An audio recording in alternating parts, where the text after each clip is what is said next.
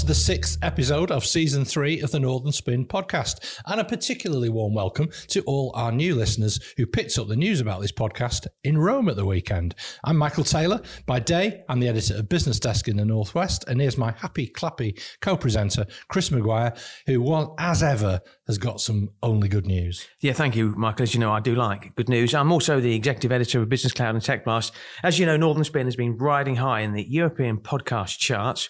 We've been big in Belgium, we've been big in France, we've been big in Bahrain, and now we are big in Italy. So, Michael, where have you been on your holiday? Yeah, I've been to Rome for the weekend. I didn't listen to Northern Spin while I was there, but I spoke to lots of people in the group that I was over there with who were really interested in it. So, Roger, Tom, Jerry, Claire, if you're listening, hope you're enjoying it. No, good news indeed. Now, I've got some serious good news as well, actually, because in addition to our sponsors, Oscar and Lily Shibben, who sponsored us for a long time now, we've got a third sponsor on board.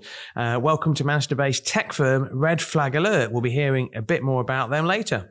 That's great news. Well done, Chris. Of course, Nicola Headlam, who took part in our budget special last week, is the chief economist and head of public sector at Red Flag Alert. So I'm delighted to have them on board. But what's on the agenda today, Chris? We're going to talk about your friend, Andy Burnham. He is, in my view, the most powerful man in the North after the budget handed him a huge tick up in his devolution powers. We're also going to take a deep dive on the media and provide some insight both nationally and regionally. I'm also going to talk about Boris Johnson, your friend and mine. I'm glad you mentioned the media because last week there was some bad news as well, which is very sad. And I think it's something that we need to mention. Yeah, I'm glad you mentioned the media because last week one of our regional publishers, Reach PLC, announced job cuts that will cut out more than 400 journalists and put them at the risk of redundancy. That's obviously a big worry for them, and it's a big worry for communities. I think newspapers, local media outlets, be it on a website or whatever, provide a really useful output. And yeah, that's something to worry about. And what they've done is they've put like 400 jobs at risk. They reckon 192 journalist jobs could go. Now, 192 journalist jobs from what is already a thin group of journalists is a real worry. And all that does is just waters down the quality of journalism that goes out there. But we've got some thank yous, as always. Yes, we definitely have got some thank yous, starting with What Media, our expert producers of this podcast every week. They're the kings of video content creation, and they sprinkle that magic stardust every week to turn our ramblings into the hit podcast that it is. So thank you, What Media. Also, Chris? Yeah. Also, thanks to our sponsors, Oscar Technology, Lily Shipman, and of course, the one I've just mentioned, Red Flag Alert. As always, we'll talk about Lily Shipman and Red Flag Alert on parts 2 and 3. I'll just start by talking about Oscar, who are growing all over the world. They share our commitment to integrity, which is so important. We do get approached by sponsors who we turn down because they don't fit into what we want out of our sponsors. Every week, Oscar produce a conveyor belt of good news stories. For example, check out their new LinkedIn account for their video of their Oscar Energy team in Austin in Texas. I love the way they've done that as well. Oscar also hold regular social code events, and Lauren Gibson, product manager at UK Tote Group, will be speaking at their next event in Manchester on April the 27th. Oscar is an award-winning recruitment consultancy delivering talent across tech, digital, life sciences, energy and construction. I always like to give a quick shout out to a new listener as well. And I spoke to Isabel Patton. She's a formidable lady, actually. She's at UA 92. I'm doing an event there this week. She's an amazing lady and she loves the podcast. So thank you very much to Izzy and thank you very much to our new listeners. So, Chris, we touched on this a little bit in our budget coverage on Thursday last week with Nicola Headlam. I think it's worthy of further discussion as we've all had a chance to devour over the weekend a little bit more about the devolution deal that Andy Burnham did with, and Andy Street did in the Midlands as well, with the government that was announced in last week's budget. Why is Andy Burnham now the most powerful person in the North? Well, whenever you already, whenever you do, once upon a time, actually, when I produced a list of the most powerful people in Manchester, I did a piece on LinkedIn to say that I thought Guy Neville was after what he did to stop the new Super League. But in terms of Andy Burnham, when you saw the budget coverage, inevitably it focused on things like childcare, it focused on tax rates, it focused on, closing that and abolishing the limit on your pension. But what it didn't do a lot of, it didn't talk about the devolution deal. And that's why I think we need to talk about it as well, because it is such a massive shot in the arm for Andy Burnham and fans of devolution. I've gone on record before to say that I thought Andy Burnham would leave his role as Greater Manchester Mayor, and I thought he'd go back to Westminster when Labour got into power. I don't think like that anymore. Right, so can I smell a U-turn here? I wouldn't say it's an out-and-out U-turn, and if I was a politician, I would deny it was a U-turn completely, but it's yes and no. Last week's devolution deal unveiled in the budget a complete change in the landscape for Burnham and West Midlands Mayor Andy Street. Basically, the self-styled King of the North has been given everything he wanted. But I think it's important for the benefit of our listeners just to look at some of the powers he's been granted. So Greater Manchester will have more powers over transport, housing and technical education. For the first time, the city region will effectively be treated like a government department, with Mayor Andy Burnham given full control over a huge pot of finance. It means also that buses, trams and local trains could be brought under one public transport system, similar to London's, similar livery as well. So this B network, the yellow and black transport system across trains, buses, bikes, taxis, that's something, the optics of which Andy Burnham's been in favour of for quite a long time. Greater Manchester will also be able to create the country's first integrated technical education system, giving leaders more influence over the local labour market. What else? Yeah, it's just a long list. The government's also pledged to give the city region more financial freedom in future with a single settlement to be agreed for several years. That's so important because what they've complained about for a long time is they get these settlements, but they keep having to go back to the pot. They've got no financial security because it doesn't last many years. But they're going to say to them, look, you're going to give them more ability themselves to handle their own finances for a longer period of time. Put simply, what it does, it gives the Labour mayor, but also Andy Street, it gives them the freedom to spend the money Greater Manchester gets from the government according to their priorities and not the government's. Now, the payback, of course, is that Andy Burnham and the 10 council leaders will be more accountable. The reason this is so important is this is what Andy Burnham's been demanding for a long time, and this is the reason why I don't think he'll walk away from his role as Greater Manchester mayor to go back to Westminster, because he's got what he always wanted. Now, I think your mate, Andy Burnham, is now the most important man in the North. I exclude ourselves from that. I also think, as I said earlier, it squashes the idea that he'll ever return to Westminster. Do you agree? Well, your mate, for those of you not watching on YouTube, is me rolling my eyes at that. So you describe Boris Johnson as your mate, and then you describe Andy Boris Burnham Johnson's as not my your mate. No, you do. No, you say he's to not me, my mate. your mate Boris Johnson. Okay. And then you say your mate Andy Burnham. Yeah, now, I quite like Andy, and I've worked with him. And in the past. you hate Boris. And I don't hate anyone, but I don't like Boris Johnson. So you need. What is it? Which one's my mate? And okay, your mate is Andy Burnham. Your nemesis and the person that we both dislike, for the sake of for full disclosure, is Boris Johnson. Okay, so the semantics of the use of the phrase "your mate" has now taken up far too much time. No, but seriously, Chris, I do want to look a little bit closer at the accountability issue and the, as Jeremy Hunt described it, enhanced approach to accountability. So London's mayor is scrutinised by an elected London Assembly. The Metro mayors thus far are pretty much autonomous single bodies with no opposition. There's no shadow mayor, there's no shadow cabinet, there's no alternative government holding them to account.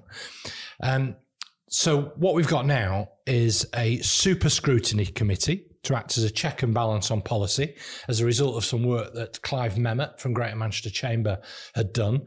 Because one thing just to reverse back on as well, local government, councillors in particular, they're really badly paid. They hardly get any money, which is why there's a real imbalance towards retired people who can do it in their spare time just to keep them ticking over and keep them active in civic life.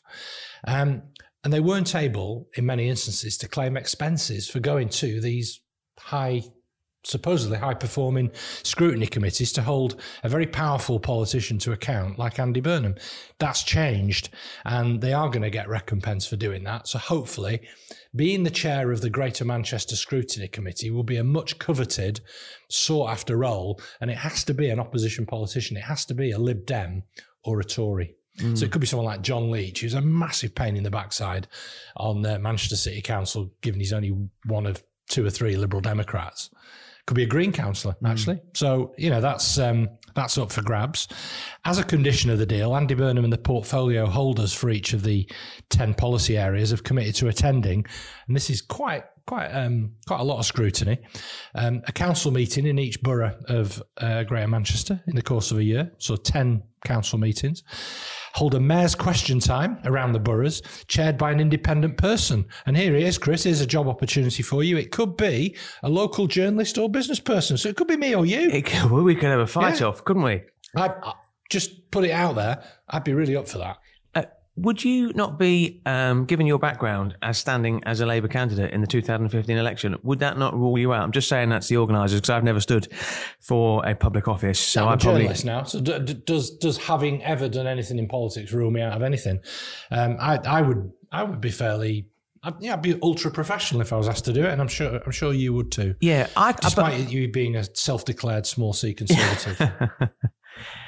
No, they can be quite prickly about things like that, actually. Some of the inner sanctum. But no, it wouldn't bother me, and I would do it fairly. And anyway, the other things they're after doing are parliamentary-style select committees, or being invited to go and give evidence to a parliamentary committee, a GMC overview and scrutiny committee to present reports with their portfolio. And here's the real crunch as well. Maybe in recognition of the new local economic strategy and the powers that are being given, and the idea that local enterprise partnerships are pretty much being phased out and replaced by something called a GM strategy board, there'll also be a role for Greater Manchester MPs. To me, that was a direct sop to Tory MPs like Chris Clarkson, James Daly in the outer boroughs of Greater Manchester, in Bury North and Haywood and Middleton, or William Ragg down in Hazel Grove, or Mary Robinson in Cheadle, Tory MPs who want to give Andy Burnham a hard time now that he's got all this extra power. What do you think? Well, I agree with your analysis. I think Andy Burnham recognises that with greater power comes greater scrutiny as well. And I think what you'll see is you will see a bit of point scoring when you have that level of scrutiny moving forward. But I think it's a price worth paying, and Andy Burnham recognises that as well. I think what's important is to recognise how far Andy Burnham's relationships come in recent months. So he obviously clashed with your non-friend and my non-friend Boris Johnson's government over the tier system during COVID. Liz Truss, remember her, called Burnham a miserablest mayor in the leadership campaign. That was just to try to appease her the Conservative membership. He's got a much better relationship. He's got a grown-up relationship with Rishi Sunak. I think the key person is the Levelling Up Secretary Michael Gove. I think Michael Gove gets it. I think what's important is that there's this sort of tacit acceptance that the Tories have only got 18 months left in power, and Labour have already committed to devolution moving forward. That's why this is ring-fenced. I just look at Andy Burnham. Andy Burnham is authentic. He's just been on a high-profile trip to the US. We spoke about it briefly on last week's podcast, the budget special. He spoke on live American TV. He's been endorsed by Mike Bloomberg on Twitter. He had a meeting with the mayor of New York, Eric Adams. I mean, these are big things. This is the sort of thing that the mayor of London does. He's making sure Manchester's got a place at the top table. Now, Andy Burnham has been tweeting a lot recently. His brother, who's a teacher, his school's just got an outstanding Ofsted report, and also Everton got a cheeky little 2-2 draw against Chelsea. So he's been prolific on Twitter. But he did tweet his thanks to Michael Gove and the Levelling Up Minister, Deanna Davison. He said, "This is a good deal for Greater Manchester." The thing about Andy Burnham, and I think he's always been like this, he gets the value of cross-party politics. He gets the fact that he's got to work with the likes of Michael Gove and Deanna Davison as well. And the benefit is what you're seeing in this devolution deal. It's the opposite of Teesside Tory Mayor Ben Blocker-Houchin, who just doesn't want to engage with opposition parties. Do you think Andy Burnham has taken his game to a new level? I think he's been given the powers that have given him the opportunity to take it to a new level. I think there's going to be a lot of emphasis now on delivery, because there's a lot expected of these powers that he's been very successful in campaigning for. I agree with you about working cross-party. I think he's always reached out to, he's got in his cabinet the Tory leader of Bolton and Mark Hunter, the Lib Dem leader of Stockport, in his cabinet. He doesn't treat them any differently. He invites them along to meetings before the political leaders' meetings before the full GMCA, in view of the public. He's after he won his first election, he invited Sean Anstey to be one of his deputy mayors for skills, because he recognised that Sean had great reach and talent and was an excellent politician, even though he'd obviously been in his opponent through a fairly feisty leadership election. So yeah, I think he's done well. I mustn't forget when Richard Leese was commenting about the whole race to become the mayor of Greater Manchester, he didn't put himself forward, which people were surprised about at the time. And he said he didn't want to do it because it was just a PR role, standing on the end of red carpets. And he said he only reluctantly agreed to the establishment of the role of mayor as a price to pay for the deregulation of the buses. I think actually he's proved it all wrong. So he's done the whole red carpet thing and visiting America, and he's very, very good at that sort of thing. Hanging out with Kamala Harris's husband and all that sort of stuff. What they call the first gentleman. Yeah. Who apparently is a Man United fan and a New Order fan. So. Well, I mean, one out of two. I mean, Andy Burnham will like the New Order. I think didn't Andy Burnham go to a concert at New Order? New Order were performing at South by Southwest where they launched the Beyond the Music Festival as well. So the challenge now is two things. It's delivery, but it's also the onward momentum of devolution. So I was in Rome last week on a weekend break, and I happily paid a €14 tourist tax on top of my hotel bill. This week, Carlisle MP John Stevenson chairs the Northern Research Group of Backbench Tories, said the important principle of devolving taxes such as business rates and council tax, as well as introducing a tourism levy, could be a huge win for Cumbria and the Lake District and would be a significant step forward. So that's the opportunity for more fiscal devolution, for more powers to be going and more money and creation of new taxes. But with that comes potentially unpopularity, as we found out with the clean air tax. Nobody wanted to pay it, and there's an open revolt, and everybody backed down really quickly. So that's the nature of the powers. And the government have said that there are other deals that could follow, but I frankly can't see Lancashire and Cheshire getting that level of power anytime soon. What do you think? I agree. I mean, I spend a lot of time holding events across the north. I live in Lancashire. I'm passionate about Lancashire. The thing is that I hosted a couple of events recently, and we were talking about Andy Burnham. And the thing is, the government are talking about there being more devolution deals. For there to be proper devolution, there's got to be an infrastructure in place that can support the decision-making process. Now, if you look at Andy Burnham, when he became the mayor, there was this infrastructure already in place. There's a Greater Manchester Combined Authority, GMCA, which is made up of the 10 Greater Manchester local authorities. That was preceded by AGMA, the Association of Greater Manchester Authorities. Have you been reading my thesis? I read it, actually. Yeah. I read it every night when I'm struggling to sleep, Michael. Cool. Now, if you compare and contrast that with what happened when Steve Rodman became the Metro Mayor of Liverpool, he literally had, and Steve, if you want to come on the show and tell us what you literally had, one man and a phone and not much else. There wasn't the support that exists behind Andy Burnham as well. I was talking about Lancashire again, and I raised it with a couple of people in the know, and I said, you know, there's a lot of pressure. Michael Gove spoke about it at the event, the convention recently in the north, in Manchester, about Lancashire getting their act together in terms of devolution. There is absolutely zilcho appetite for a Metro Mayor in Lancashire. And one thing that I was told as well, that in Lancashire, that if there is an elected mayor, it won't be a politician, it'll be a business person because of the fragmented nature of Lancashire. So I think it's great what Greater Manchester are doing. It's great what Andy Street's doing in the West Midlands as well.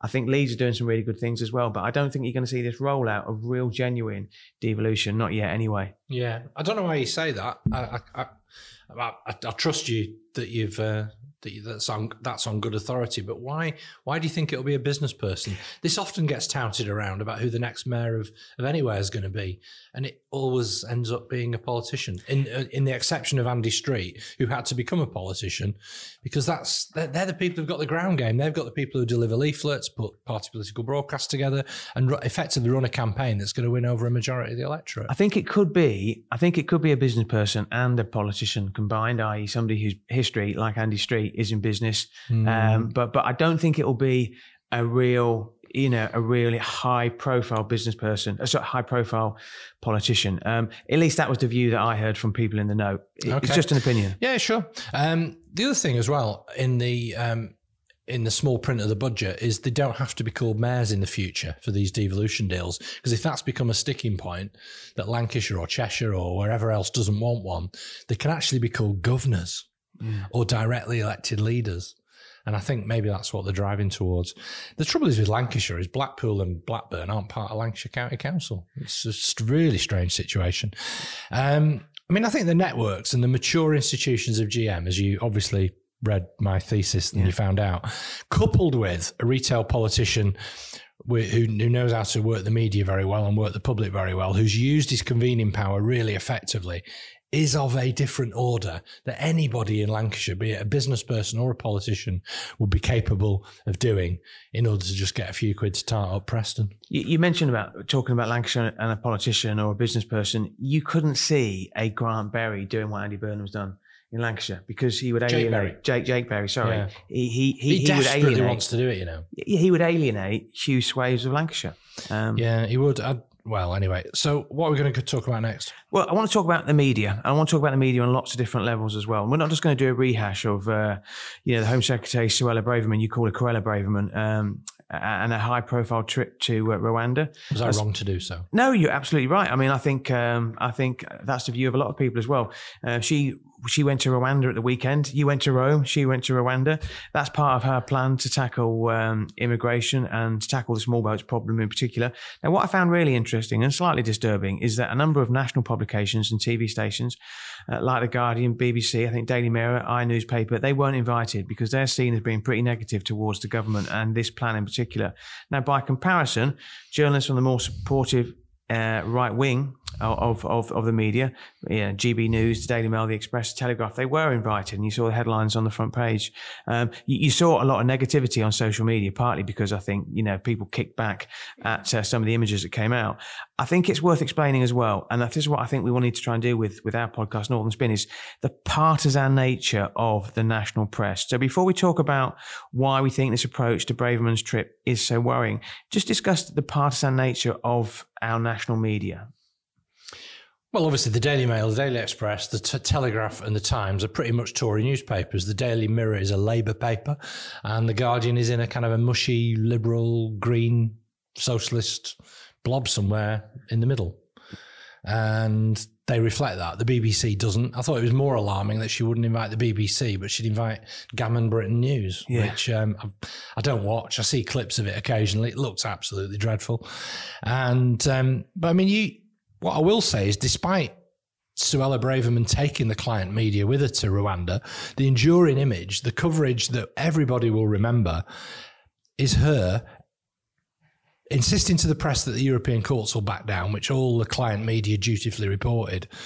But that terrible photo of her laughing her head off outside a detention camp and describing it as like a bit like Centre Parks, she sounds absolutely deranged. I know. So it's not a good idea to go taking, because it's only going to hack off the people that you don't take, and you get found out eventually. How can you? It's not like it used to be about embedding your favoured media in a war zone. People do have the ability, using social media, to be able to take apart nonsense like that. I think she, and I'm not here to defend Suella Braverman, but I thought some of the treatment of that picture, the way it was cropped, the way it was then, I heard that it was like superimposed on Auschwitz and stuff like that. That particular image. No, Chris, no, that's not fair. You're conflating two completely different things. And I'm 100% with you that superimposing a picture of against Auschwitz is bang out of order. But the simple, factual picture of her outside this detention centre laughing, she didn't have the political smarts to realise that was always going to be a potential and got caught out. It shows how bad she is at politics. Well, where I think she doesn't play the game is if she decides that she only wants the right-wing press there. The difference is you might have got away with that 10 years ago, but you won't get away with it with social media, because social media will expose it. You give us the insight. You used to work at the Daily Mail. Yeah, I spent 2 years at the Daily Mail. I'm old school, and I really am old school. I believe that the role of the media is to report the news rather than give their complete interpretation. So the Daily Mail is a good example of a paper with their own agenda. The key figure is and was and still is Paul Dake. He was the editor for a long, long time. I think he's the editor-in-chief of the Daily Mail Group, DMG Media. Now, the Daily Mail is unashamedly right-wing. In simple terms, they don't like you if you're an asylum seeker. They don't like you if you're on benefits. They don't like you if you're pro-Europe. I mean, if they want to come on the show and defend that, they can. And the reason is because they know who their readership is, and they think their readership is Middle England. So they are looking to appease their reader. We spoke recently about the outrageous coverage. You were apoplectic about the murder of the Epsom College head teacher, Emma Patterson. And I think the headline was whether a high flying career made her husband feel inadequate, which is outrageous. They have this approach that they'll just try to cause controversy all the time. I don't like it. Now, you have to understand the deeper politics, because this is the big worry. Okay, the Daily Mail has been much more sympathetic of Boris Johnson regarding Partygate than huge other swathes of the media. But if you think a second, hang on a minute, Boris Johnson is reported to have recommended Dacre for a peerage in his resignation honours list, which apparently has been pared back to about 60 from 100. So then you have to question the motives of the media. Is the reason the Daily Mail is giving Boris Johnson an easy ride because Paul Dacre wants a peerage? He's 74 and he's been turned down before. If that's the case, you then question the motives of the media for reporting stuff in the first place. And then that becomes a race to the bottom. I mean, we're recording this on Tuesday morning. On Wednesday at 2:00, when this podcast comes out, he's due to be interrogated in Parliament over whether he misled Parliament over Partygate, which we'll talk about later. Yeah, I slightly disagree with you about reporting the news. I think that would be fairly boring, and I don't think you really mean that. I think there's a dangerous drift in this country about the sanctity of what they call impartiality, as if it's some kind of holy grail that must preserve an unattainable truth. The BBC, just to return to last week's discussion, used to have what they termed, under the leadership of John Burt, a mission to explain.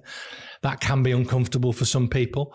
Emily Maitlis, for example, was explaining why Dominic Cummings was in trouble, but they didn't like it the way that she described it. This idea that you make news judgments, what leads the news that day, what comes, what your running order is, how you write a story, all of those are judgments that you make as a journalist in wherever you've been, whether a local newspaper, a website, or on the BBC, or even in the Daily Mail. Every single decision that you make is governed by a set of values. Now, those values could be rigid impartiality and just reporting the facts, but I put it to you that'd be a pretty dull way of actually reporting the news.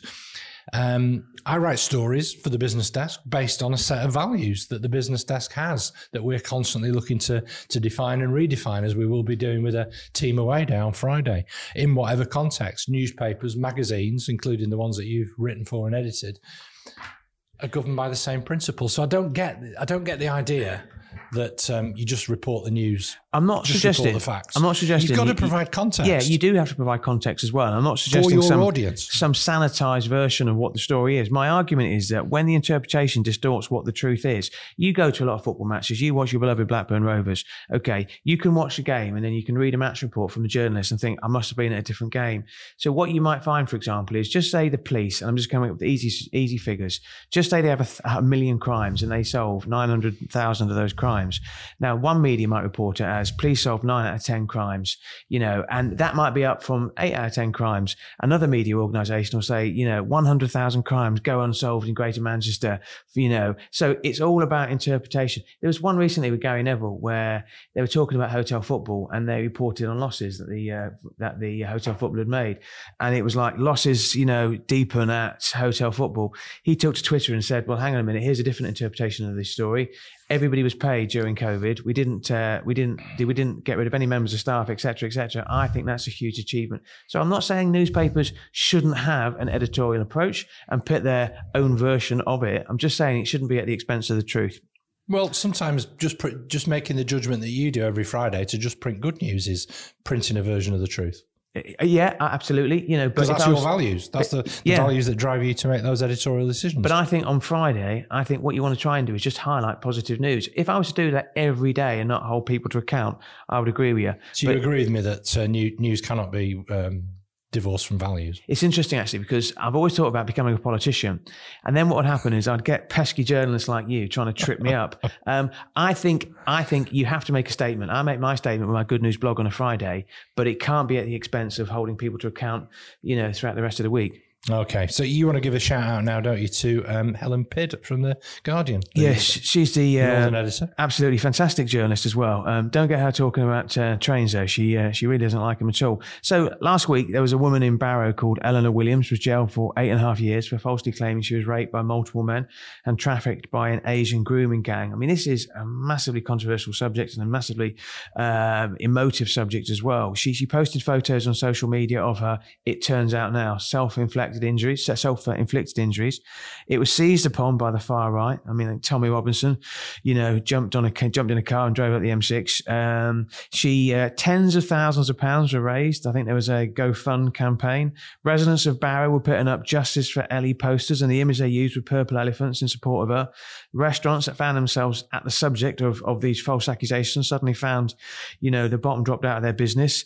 Men had their lives turned upside down by these false allegations. Several tried to take their own lives. Now, the Guardian editor, Helen Pidd, did a brilliant job. She followed the case for 3 years. She did a wonderful podcast, actually, on The Guardian last week where she spoke to some of these people who'd been accused falsely of rape. I don't think the worry is that incidents like this are fairly rare, thankfully. It should never be used to undermine genuine cases. And that's the concern that people have made, that it'll stop people coming forward or that they won't be believed. But in this case, it was just tragic. And it was what was awful was the way these social media allegations were picked up and they were just sent around the world and people believed them straight away. Yeah, people believe what they want to believe sometimes, don't they? Again, anything that fits in their own narrative about the way the world works against people like them. A harrowing case, frankly, and if ever there was an argument for resisting the push of social media and subjecting Facebook to the same rules as the rest of the media, then there you have it in a nutshell. And on that note, we're going to go to our first break.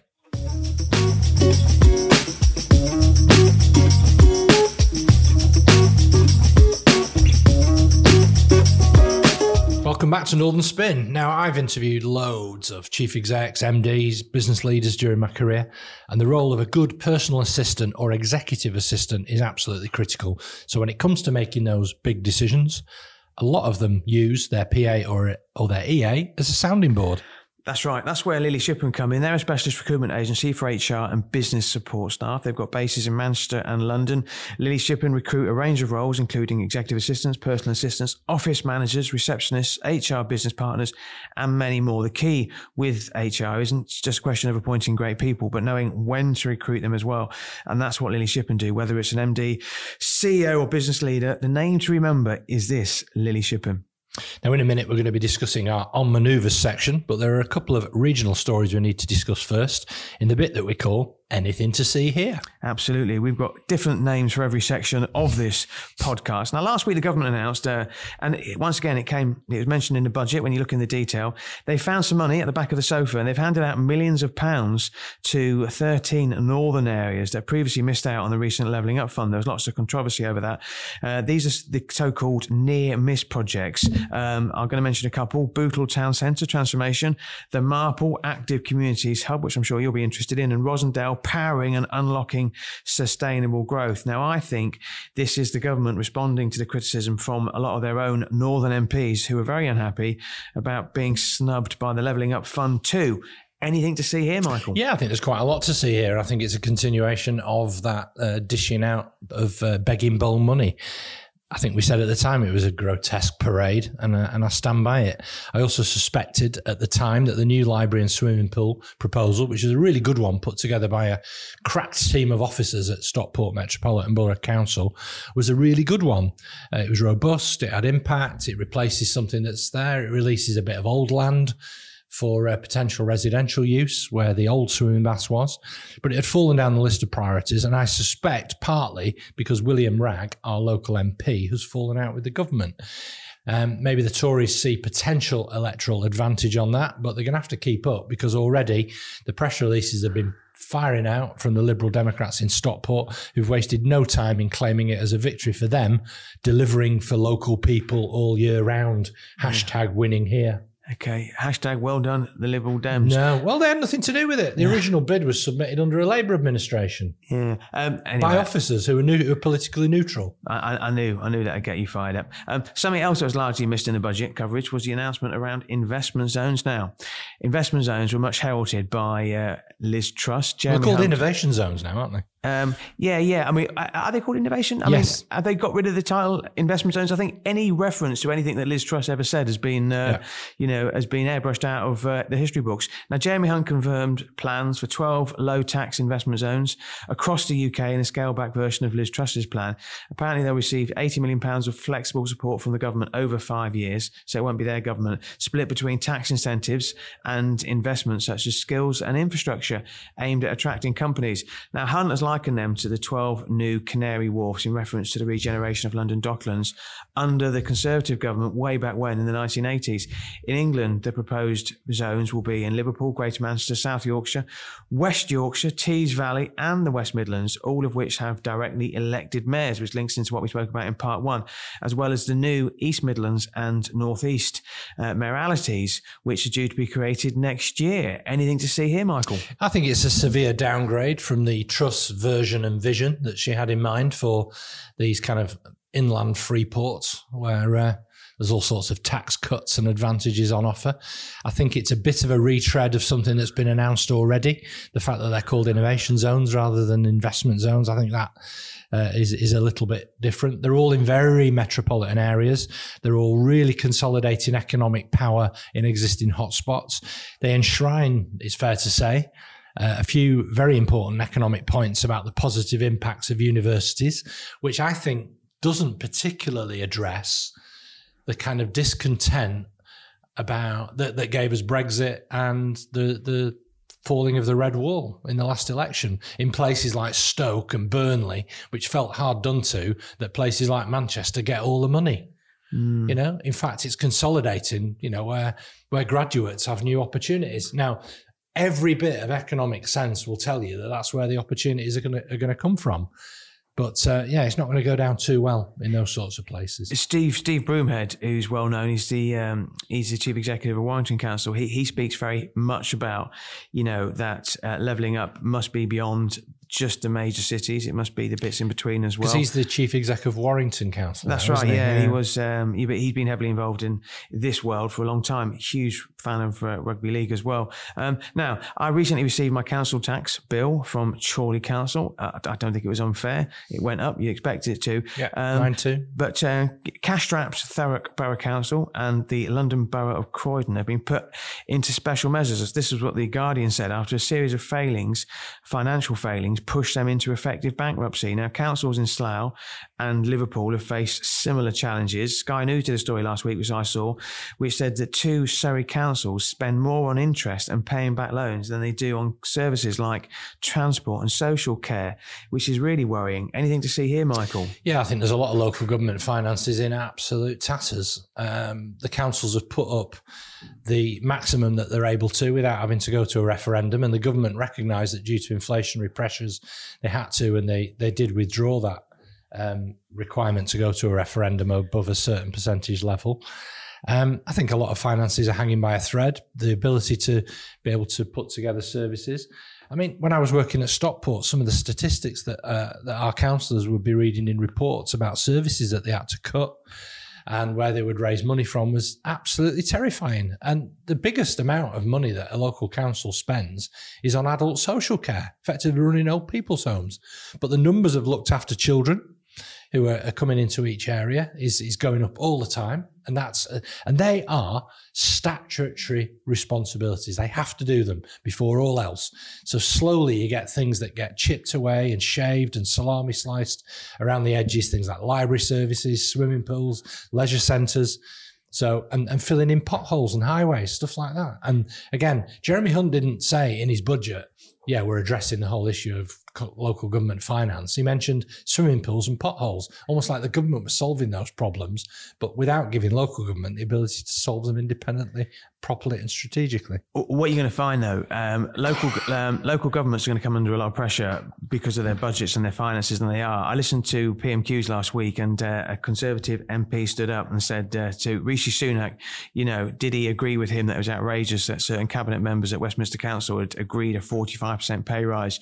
I looked into that story, and it is true. I mean, their allowances are a lot less than some other local councils in London, but the bottom line is they've given themselves an increase which equates at the top end to 45%. And I think that's what's going to get weaponized. Something we've got in common, Michael, is that, we've both got wives whose opinions we trust. I always go to Mrs. M for her opinion, and I came up with an idea in a week, and I said, I've got an idea. I said, tell me what you think about it. I'm thinking of a section called "Who is the thickest MP?" And she said, no. She said, that's not you, Chris. You're not that sort of person. I said, I won't do that. I said, but it's about that. I said, so I don't want to demonise MPs by calling them thick, but there are some truly dreadful MPs who do themselves no favours at all. So here's 3 from last week. This is cross-party as well. Richard Bergen. Dick Bergen. The gift that keeps on giving. Labour MP for East Lees. He had his bill blocked, calling for the public to give he wanted the public to be given the power to call a general election when the majority have lost faith in the government. I mean, absolutely waste of time. What's wrong with that? Sounds like a great idea. Yeah, it was a dreadful idea. Socialism. So Stoke-on-Trent MP Jonathan Gullis, a Conservative, who implied in a Channel 4 interview that Gary Lineker has called Red Wall voters in the North and the Midlands Nazis and racist bigots. Which he didn't, of course. No. And Andrew Bridgen, who had the Conservative whip removed from him for comparing the coronavirus vaccine to the Holocaust. He gave a speech in Parliament. It's interesting because on social media, literally, it was empty, playing to empty galleries. So I was thinking to myself, so I don't want to call these people thick. Incidentally, I thought... You just did, though. Well, I may have implied that they were thick, but Mrs. M said I can't call them thick, so I'm not going to. And I'm not calling Labour's MP Lucy Powell thick, but I didn't think she did herself... She's not. No, she's not. She's clever. She's smart. hugely clever. But I don't think her decision to compare the government's treatment of Gary Lineker to something from, quote, Putin's Russia, I don't think that was very sensible. Now, I'm all for freedom of speech, but these trio of MPs that I mentioned earlier, they could never be confused with the 3 wise men, could they? Definitely not. A general rule of thumb, by the way, is don't evoke the Nazis in an argument unless it's literally about Nazis. So let's go on our section on manoeuvres. Who do you think's on manoeuvres this week? Well, obviously, this podcast is going out on Wednesday, and everyone's going to be talking about Boris Johnson. He's going to be putting his case to the Privilege Committee on why he thinks he didn't mislead Parliament. I mean, the sanctions are huge for him if he loses. If the inquiry goes against him, it could scupper his dreams to return to become Prime Minister again. That's his dream, not mine or yours. Now, I think what you need to do is keep an eye out on the 7 members of the Privileges Committee. They're going to get a lot of attention this week. They consist of 4 Tory MPs, 2 Labour MPs, and 1 SNP MP as well. Now, most people will have heard of the chair, the veteran, the grandee, Labour, Harriet Harman, who critics have accused of already making up her mind. She tweeted actually about the whole Partygate saga, I think last year. The ones I'm interested in are the other 6, and not all our listeners will have heard of him. Andy Carter is a Conservative MP for Warrington South, I've interviewed. Alberto Costa, Alan Dorrans is from the SNP. Sir Charles Walker, who gave that impassioned speech recently about the kerfuffle at the end of Liz Truss's reign in power. Yvonne, how do I pronounce her name? Fogarty. Yeah, she's Labour. And Sir Bernard Jenkin. Now, I think you'll see a lot of people on manoeuvres around this whole process. You're already seeing Johnson supporters on manoeuvres who are questioning the whole legitimacy of the process, even though 4 of this 7-strong committee are Conservatives. I mentioned earlier, I've interviewed Andy Carter a couple of times. He's the opposite of Scott Benton. He's low profile, understated and talented. I really rate him. And when I was talking to him about Partygate, he literally said, Chris, I can't talk about it because some people have questioned, and I'm one of them as well, while the taxpayer is paying Johnson when I think he's, raked in about £5 million from his speeches. What's your take on the whole situation, Michael? Yeah, I think he's gone full Donald Trump. Desperate, shameless, and his defence, it seems to be, is relying on 5 different planks. 1, that the inquiry is unlawful. 2, that the inquiry is politically biased. So you're effectively doing their job for them by reading out the previous things that people have said or what their allegiances are. So they're trying to undermine and chip away at the credibility of each of the individual 5 members of the committee. He's bringing up some WhatsApp messages showing that he was advised that the rules weren't breached. I mean, give me a break. The general assumption is, again, that at the time that the events were compliant with the lockdown rules and that he acted in good faith. I don't think he ever acts in any other faith than the faith in his own ego and importance. So I think he's banged to rights. Everybody knows it. He knows it. And when he stood up in Parliament and threw Allegra Stratton under the bus for laughing about cheese and wine parties when they were mocking up that press conference about how they defend the indefensible, he claimed at that time that he was appalled when he saw the footage. And then he went on to say that rules were obeyed at all times. We have photographic evidence that he knows that's not true. Now, if he's the person that made the rules, and he's been found already by like the Sue Gray inquiry and others, and he's taken a fine voluntarily, he's banged to rights. He was flat out lying. Definitely not our mate. And on that, let's go for a break.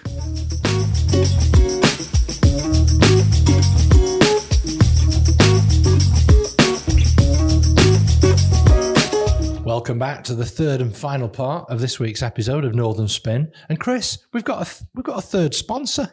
So it's a big Northern Spin welcome to Red Flag Alert. Yeah, absolutely. Delighted to get them on board. Red Flag Alerts help businesses use data insights to grow revenue and protect. Absolutely. There must be something there in the air because suddenly got a little frog in my throat there. So, no, Red Flag Alerts help businesses use data insights to grow revenue and protect their company from financial risk. Red Flag Alerts are trusted by thousands, literally thousands of businesses, from large FTSE 100 financial services organisations to small and medium-sized enterprises. And Nicola Headlam, who we've heard from before, is their chief economist. Now, what have you been up to, Michael? Well, I've been back to Rome, fourth time. I've done work trips there where I interviewed the head of a TV station, which was very bizarre. I've done history, I've done religious trips, a family trip. This one was just the two of us, Rachel and I, and 30 other people or so for a riotous weekend celebrating my good friend Michael Stevenson's 60th birthday party. And the highlight for me was taking in the capital derby, Lazio against Roma, which was absolutely intense. And as you would expect with one of the teams managed by Jose Mourinho, an absolutely dreadful game of football. Yeah. But anyway, I've decided that I now want to devote my later years to being more Stanley Tucci. The coolest people on the planet are Italian pensioners. They have balance, style, grace, and appreciation of fine things. And that, for the rest of my life, is what I want to devote myself to. Well, and I'm sure you can achieve it. And podcasting, of course. Yeah. Yeah, so what have you been up to? I've been busy, actually. Hosted a panel discussion at ProManster's Green Tech conference last week. It's interesting. I think green tech's where it's going. There was a big report yesterday about sustainability and climate as well.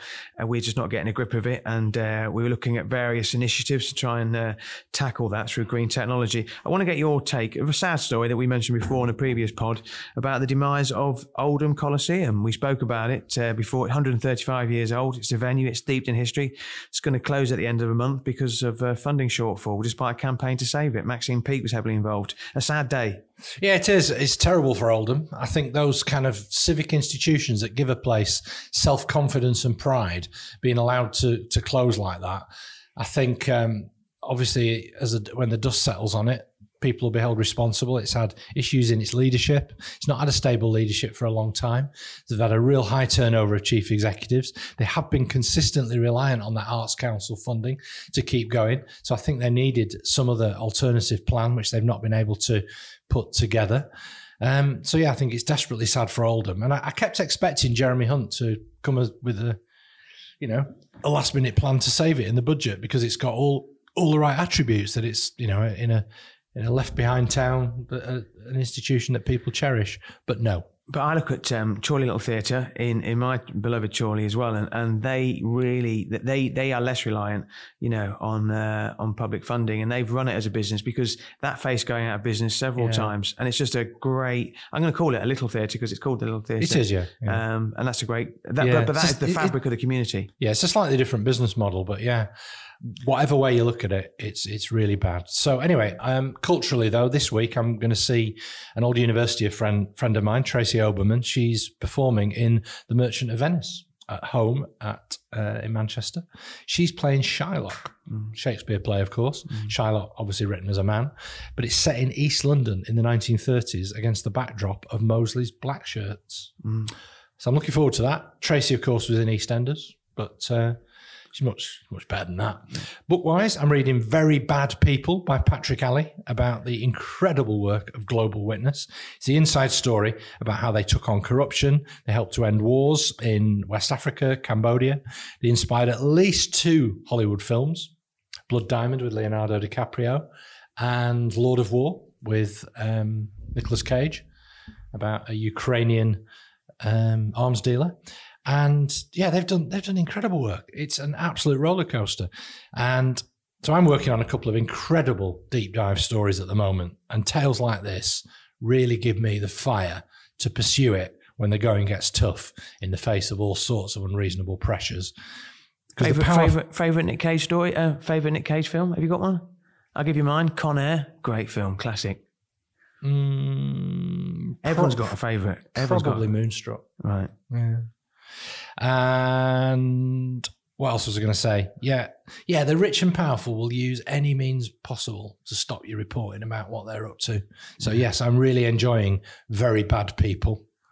Yeah. So any other cultural recommendations? Yeah, well, it's 20 years since the invasion of Iraq, so I've been listening to that. It's one of those things that... You've been listening to what? Well, I've been listening to The Rest of Politics with Rory Stewart and Alistair Campbell. I mean, obviously, Alistair Campbell was right front and centre of it in his role with Tony Blair at the time. But I've been listening to Rory Stewart. He was a governor of a province of Iraq. Yeah, well, he and what was interesting, he listened to the podcast, and Stewart is really holding him to account, and he even used the F word, which is, I'm not a big fan of it, but in this context, I thought it was fair enough. It just makes you think, though, is that 20 years ago, you remember where you were when we went to Iraq. When we went to a war with Iraq. On a lighter note, what did you think at the time? Did you support the invasion like most people did? I look back on Robin Cook's speech that he gave at the time and what Claire Short said at the time, and I didn't realise just how clever and brave and they were standing up for their principles at the time. Robin Cook's speech has stood the test of time. I think at the time I looked at it and it was all to do with this 45 minutes, this warning, and was it sexed up, etc., etc. I probably had reservations, but I probably on the balance of probability thought it was probably the right thing to do. Would we do it again? Would I recommend do it again? No. And I think Tony Blair would say the same. What I would say, and this is what comes across in a lot of the podcasts I'm listening to, people look at it with hindsight, the benefit of hindsight. Yeah, of course they do. And what they were doing, they were preventing these weapons inspectors going in. I mean, Saddam Hussein was preventing them going in. So we didn't know what he had at his disposal. It was only after when we had the regime changed that we could see it. The other thing that was interesting is how the UK tried to keep the US, and George Bush especially, because George Bush, he wasn't the warmonger that everyone said that he was. Dick Cheney was. And that's what's interesting. And that's a really interesting insight, I thought. On a lighter note, I do like to go to the cinema, and I watched the latest Lily James film, What's Love Got to Do with It? Now, this is a really, really good film, actually. It's a rom-com. It explores the issues of arranged marriages, but it does it in a really sort of comedic way. It looks at the different approaches to love and marriage between Western and Pakistani cultures, but it throws up real society questions as well. The memorable part, even beyond the film, was that as we walked in, there was this woman at the back of the cinema, and on a really, really loud voice, like Dom Jolly, was shouting at the person who was sitting in her seat, saying she paid for this seat and she needed to go. And then the staff waded in. They held up playing the film to sort this out, even though there were probably 12 empty seats in the cinema. I don't understand some people. Which sometimes. cinema was that? It was at Middlebrook. It was View at Middlebrook. Right. Well, my advice to you then is don't go to Middlebrook. Yeah, but I mean, that's to say that this woman won't go to other cinemas. You should go to an independent cinema, such as the Light Cinema, which they have in Bolton. Have you been to that one? I don't think I have. No, I don't think I have. They're really good. They've got one in Stockport as well, and it's one of the best and most comfortable cinematic experiences I've ever had. By choice, I tend to go to our single screen cinema, which is probably got a similar ambience to Chorley Little Theatre that we've got in Marple, where they just show one film and sometimes, if it's really successful, 3 weeks at a time. Anyway, you won't get this, but my other cultural recommendation for you, There's a new shop opened on King Street in Manchester called Microdot. It's a veritable oasis of musical delights. It's curated by a designer called Brian Cannon, the man who designed some of the best album covers of Britpop in the 90s. He's a really interesting guy, great stories, great portfolio, and a brilliant collection of musical artifacts. So that's it for episode 6 of season 3 of Northern Spin. We're on Apple Podcasts, so please review us. Don't forget to press the subscribe button if you do so. Follow up on Twitter at @Northern_Spin1 or watch us on YouTube. Thank you to What Media for recording this podcast. To our sponsors, all 3 of them, Oscar Technology, Lily Shippen, and Red Flag Alert. Thanks, as ever, to Elliot Taylor for providing the music. My name is Michael Taylor. And as always, my name is Happy Clappy Chris Maguire.